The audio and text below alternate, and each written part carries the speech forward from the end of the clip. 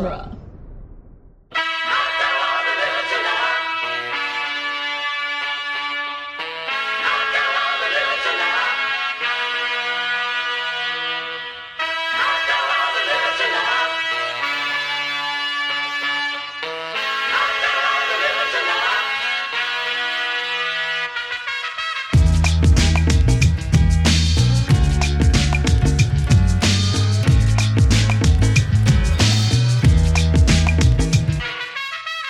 Welcome back to the Cornetto Minute, the daily podcast where we crawl our way to the bitter end or the lager end of the world's end 1 minute at a time. I'm Nick Jimenez. I am Scott Corelli.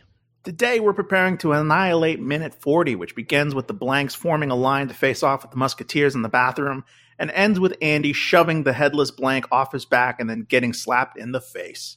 Yup. We're in it now. Yup.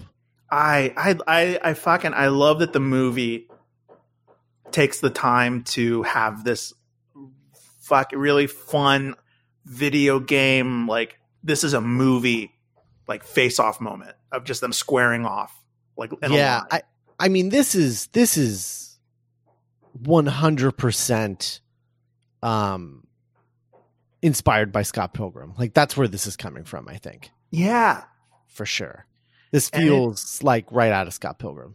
Definitely. And it's so great that you can see why that movie mattered to Edgar Wright's filmography. Mm-hmm. It wasn't just like a one-off, quote, Hollywood movie. Right. Yeah. It definitely got us to this, without a doubt. If anything, Baby Driver feels like more of an outlier to his filmography right now than Scott Pilgrim. Yeah. I think that's pretty accurate. So we talked last time about, so we have all of the blanks here now, and we talked about the sort of like shortest guy, who's sort of second deepest in the lineup, but the guy who is second closest in the lineup looks like he's 13 years old. Yes. He's still very baby faced. Yeah, for sure. It's kind of crazy how young he looks. Is this the full circle realization of Edgar Wright's fear of the youths? I think so. I think this is it. I don't think you get any scarier than this. Getting in a fight with a bunch of youths in the bathroom. Yeah. Well, let's see what happens with Last Night in Soho. Maybe they're like literal like hoodie demons. Oh yeah, that's true. Very true. We got demon hipster chicks. That already happened. Yeah. So this moment where they start the fight by turning on the air dryer again. Yeah, he backwards kicks. Yeah, so I'm looking at the type of hairdryer, or the hairdryer. I keep trying to say hairdryer. Air dryer, that is. And it looks like the kind of touch sensitive one. It's not a button push one. It's that metal clunking button that you have to hit. Right, it's not one of those. It's just like a metal piece, and it's like one of those like touch sensitive ones, like the lamps that you just sort of touch to turn on and turn off. It's like one of those. And am I incorrect in saying that your shoe wouldn't set that off? Like it has to be like skin. It has to be your fingers. I've never tried, but that definitely checks out. Yeah. It's almost like it reminds me of that joke where, and this is going to be very poorly done in audio, but like, you know how that motion, the cranking motion that is still, at least for people our age, parlance for roll your window down. Yeah. Even though we all just like, there was an Ellen DeGeneres joke about how now you just like press your finger, but no one does like, hey, turn your window down. No one, it just presses a button. Yeah. Like an air button. Mm-hmm. Yeah. It's like the camera, the movie relies on our shorthand collective knowledge of, oh yeah, you press the button in, because it doesn't linger on the machine at all. Mm-hmm. Well, I guess I'm just surprised that they didn't you know, I mean, they built this set. Like, I'm just surprised that they didn't just like get a real the air dryer that they needed. Yeah, they're like, oh no, bad news, everyone. The bathroom doesn't have the right kind of thing. Oh well, we don't need to worry about it. Yeah, right. Yeah, that's the thing. It's like they're not in a real bathroom. Like, they built this. No bathroom has this much space between the urinals and the toilets. Right. The stalls. Yeah. I had to think about that. This big open area for activities. So much space for activities in this bathroom. Yeah. You could have a yoga class in here. So have you seen the behind the scenes documentary on the Blu-ray for this movie? Not since I owned the Blu-ray, so not for years and years. One of my favorite bits in it is all the rehearsal stuff in the documentary. And what I love about the rehearsal stuff is, like, one, they rehearsed all of the talkie scenes, right? And so it allowed for all of the actors to do any improv that they wanted to do. They took care of that in the rehearsal so that they could write it into the script and use it when they shot it, right? Yeah. And so there was a lot of like playing around with stuff so that when you actually went to go shoot it, they did everything in like a few takes because they'd rehearsed it so much. Yeah.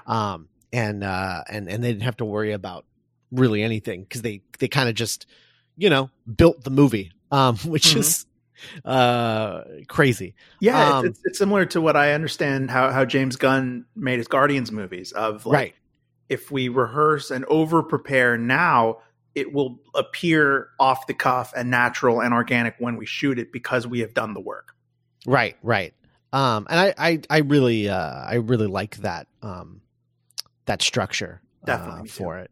But when it came to the fight scenes, what they did was they built the sets based on like whatever the blueprints were that they came up with. The set designers or whatever. While they were building the actual sets, they built makeshift sets using the diameters or whatever of the set that was being built. Yeah, the scale. They used that and built the set out of cardboard boxes, and so they just like made a bathroom out of cardboard boxes. Oh, nice. Yeah. They just sort of like built the whole thing up, and then they got all the choreography down in the cardboard box set so that when they went to the real set, they could just, shoot it. I love it. Yeah. It reminds me a lot of my experience working in theater of you have the rehearsal space and you have the electrical tape on the ground being like, okay, this is the living room. That's the kitchen. This is that. And then you work in that space so that when you transplant the actors onto the stage where the show is going to be, there's like some like, okay, get your bearings, but you've been rehearsing for weeks and weeks in the rehearsal space that you can just kind of drop them in and just like, Bob's your uncle. Let's hit the ground running. Right. Exactly. And I think the other part of it that I really like is that when they were doing the rehearsals in the cardboard box set, Bill Pope was involved in that. And so, cool. So the camera was part of the choreography. And so they were fighting around Bill Pope behind the camera. And so there is if I'm not mistaken, a recreation of this scene on the cardboard box set, basically shot for shot, on the Blu-ray. That's cool. Because they literally rehearsed filming the scene. So that when you really got to it, you knew exactly what you were doing. And to me, what that says of this production and of Edgar Wright is that he understands how every piece of the puzzle has value. Mm-hmm. That all of this work would be mute or whatever if Bill Pope, if I didn't respect the cinematographer enough, or if the cinematographer didn't respect, like, no, I should be there as well. Because if everything isn't simpatico, if everyone isn't on the same page and making the same product, we have miscommunication, which leads to wasted hours, which leads to, oh, fuck, how are we going to get this movie made? Yeah. Yeah, absolutely. And I love this fight because it goes back to what you were saying. The best fights to me are when it isn't just like punch, punch, punch, kick, kick, kick. It's side A has an objective, side B has an objective. And right. you can see every scene, every second of this fight are the blanks are trying to grab the guys' faces and absorb them. Right. And yeah, I would say that might be the only downside of Scott Pilgrim versus the World, is that the fights they don't seem to be thought out in that way. It's like each fight has its own distinct identity, but it's usually like the reasoning behind that is there's some sort of plot contrivance as to what that is, right? And so it's like your first fight is you know, a Bollywood number, yes, you know, in many ways. Yeah. Your second fight is you have Scott, you know, not really wanting to fight because he thinks this guy's cool, you know. You have the third fight, which is like Scott being like more angry. You have the fourth fight where, again, he doesn't want to fight a girl, so he's trying not to fight. So you have Ramona fighting for him, with him, using him to fight. That was a fun one. So it's like in each case, it's you know, the final fight is a sword fight. So in each case, you have a different plot contrivance for making the fight different, but it's not really a character thing. It's like it's not translating to the choreography or right. Yeah. It eventually devolves into punch, punch, kick, kick, kick. Right. It's like, how do we turn this into which that works for that movie because, you know, that's how video games are. Yeah. So it works for the movie, but in this case, I really like how it's done. I really like how it's so built into these characters and how they interact in these fights. It comes out of their character. Yeah. And it reminds me of the best of the Jackie Chan movies where there is some hindrance or some like, you know, like, oh no, like I have to, don't drop this vase, or, oh no, they're trying to take the thing. I have the thing. We're trying to keep away, you know, toss back and forth, just little things to add color and motivation to this fight to where it's, you know, God, I literally, as I was talking, I saw the moment where Oliver slides out of his jacket or wiggles out of his jacket and slides under the blank's legs. Oh, that's so good. I love Peter crawling around the floor to get into a stall and then locking the door. Yeah. And having to like dodge or wait for the fight to walk past him. Yeah. I love Oliver getting thrown into the stall and Peter yelling, "There's someone in here." And it's really great because I think what helps ease the audience into this new reality is they're not sudden. There isn't that leap of Scott Pilgrim. Oh, by the way, in this world, everyone knows how to fight. Mm-hmm. Because the choreography stems from character. O-Man isn't like kicking ass. The cool moments stem from what he's trying to do, which is escape. And so, you know, what's so great about Jackie Chan movies is he allows himself to like, oh, that hurt, or oh no, I missed, or I don't want to that guy has a hot stick. I don't want to get burned. Mm-hmm. Allowing humanity to inform the choreography makes it feel more human to where these aren't suddenly action figures. No pun intended. Right.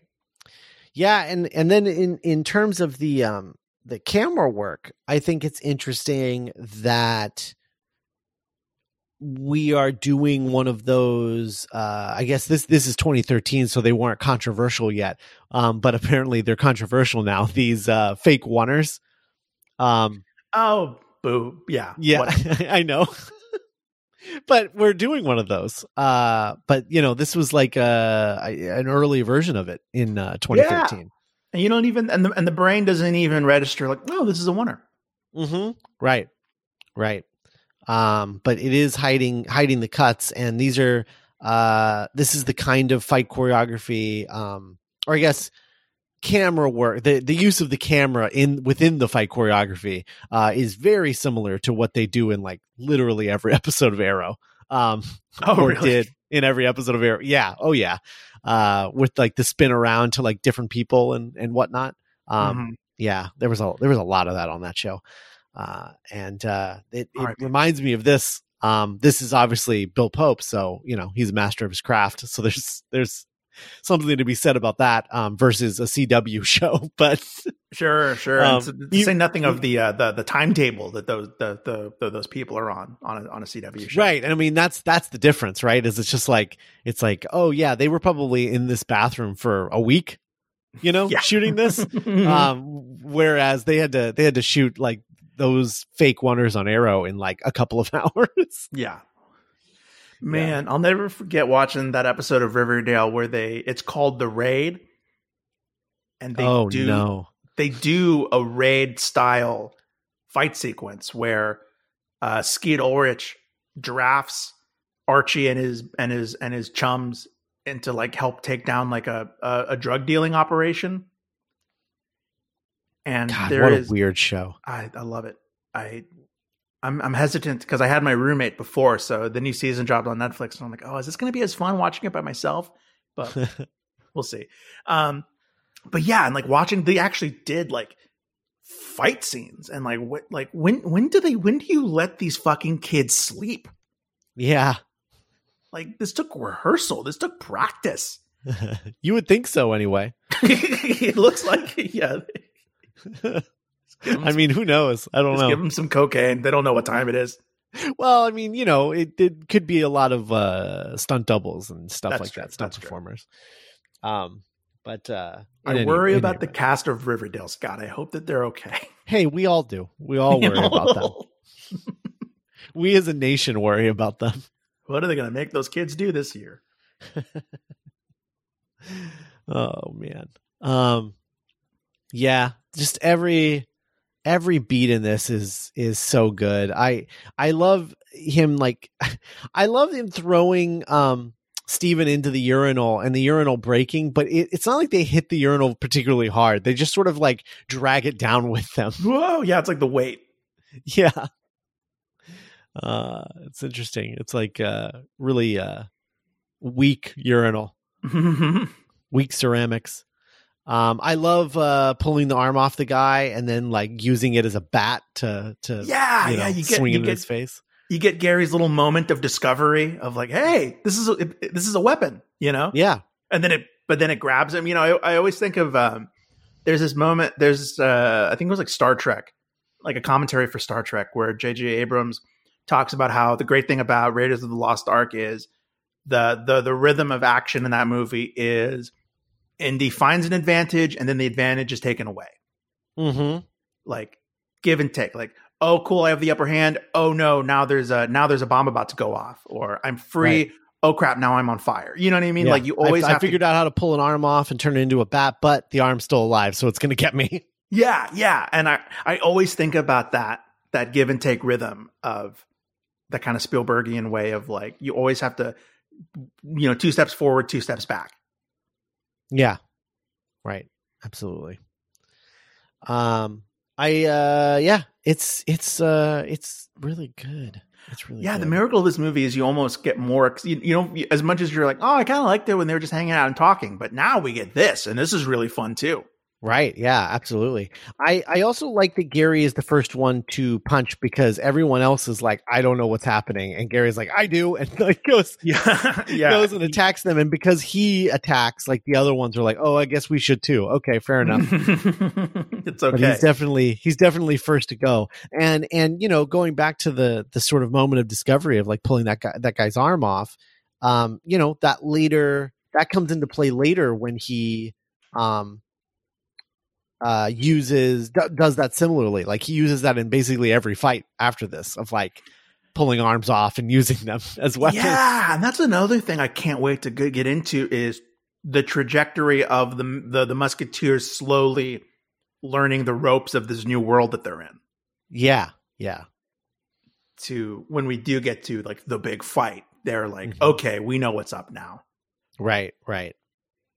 And I love how hard it seems for Oliver to be fighting in a suit jacket, like it's, it's like, cause they're tight. Like he has a well-fitted suit jacket. And so, slipping out of it is probably, for the best, honestly. Mm-hmm. I remember reading that rule to where a good way to measure if a suit jacket is too loose on you if it's too big is if you can do the football throwing motion easily, then it's too big. Oh, interesting. You want there to be a little bit like, oh, it's a little bit too tight for me to like do the, you know. Yeah, right. I wonder, is that a rule for like an off the rack suit or also for a suit that has been tailored? I think off the rack, because then it's about like, oh, if you can do that, then you maybe should get this tailored to fit you a little better. Yeah. Okay. All right. Fair enough. I read it in Esquire when I was 17. Yeah. Yeah. I don't remember what I saw in terms of like how to wear a suit, but it was about the shoulders and where they sat on your shoulders. Yes. Yeah. But anyway, yeah, I love how Peter is he's just hiding. Like, this is what he did during fights, is that he did not fight. He reverts to his adolescent state. Yeah, he just instantly like, oh no, I don't like this. I'm not going to fight. He becomes the lawyer from Jurassic Park. Right. Yeah, absolutely. And then Andy is the only sober one. And so this must be just like the most insane thing. I mean, you know, it's insane enough that he's gonna drop 5 shots in a row next week. After being sober for like 15 years or however the real long. loser of this fight is Andy's sobriety. Oh yeah, 100%. So that's pretty good. I like that. Yeah. I mean, I don't like it, but you know, I like it as a movie thing. Yeah, because Andy's not a real person, so it's okay. Right. Yeah, so it's fine. Exactly. There's a part in The Nice Guys where Gosling's like, "Well, at least you're drinking again." Yeah. Right. Yeah, I feel great. Yeah. All right. Well, I think that's all I got for this one. It's weird how we started super heavy and then ended super light. Well, it's you know, there's only so much you can talk about when like the characters are fighting. Like, I don't know. That's true. Yeah. What else is there to say, you know? Yeah, it's fun. Yeah. So anyway, all right. Well, I think that's it for this week. Oh, are they all wearing shades of blue? Are all the blanks wearing like kind of blue colored clothes? Yeah. That's really cool. Yeah. It's like the cars being all blue or whatever. Mm-hmm. And then the bathroom is green. Mm-hmm. Yeah. It's kind of cool, actually. And if you'll notice, all the blanks are blue, including the 2 characters who are going to get turned into blanks. Oh, yeah. Also wearing blue. So Peter and Oliver wearing blue. Storytelling through costume. Foreshadowing. Filmmaking. Yeah. It's been a good week here at Dueling Genre. If you like what you've been listening to, we could really use your support. Times are hard, but if you can spare us, you know, anywhere from $1 to $5, go to duelinggenre.com/support. That's our Patreon page. For $1, you get access to Scott Pilgrim versus the Minute, where we talk about Scott Pilgrim versus the World, thrice weekly? No, not thrice weekly, thrice monthly. Thrice monthly, that's what it is. Yeah, it's a bit irregular. It's a bit more loosey-goosey, but it's a lot of fun. We do it with our friends Cassandra Fredrickson and Brian Green and Gary Roby Jr.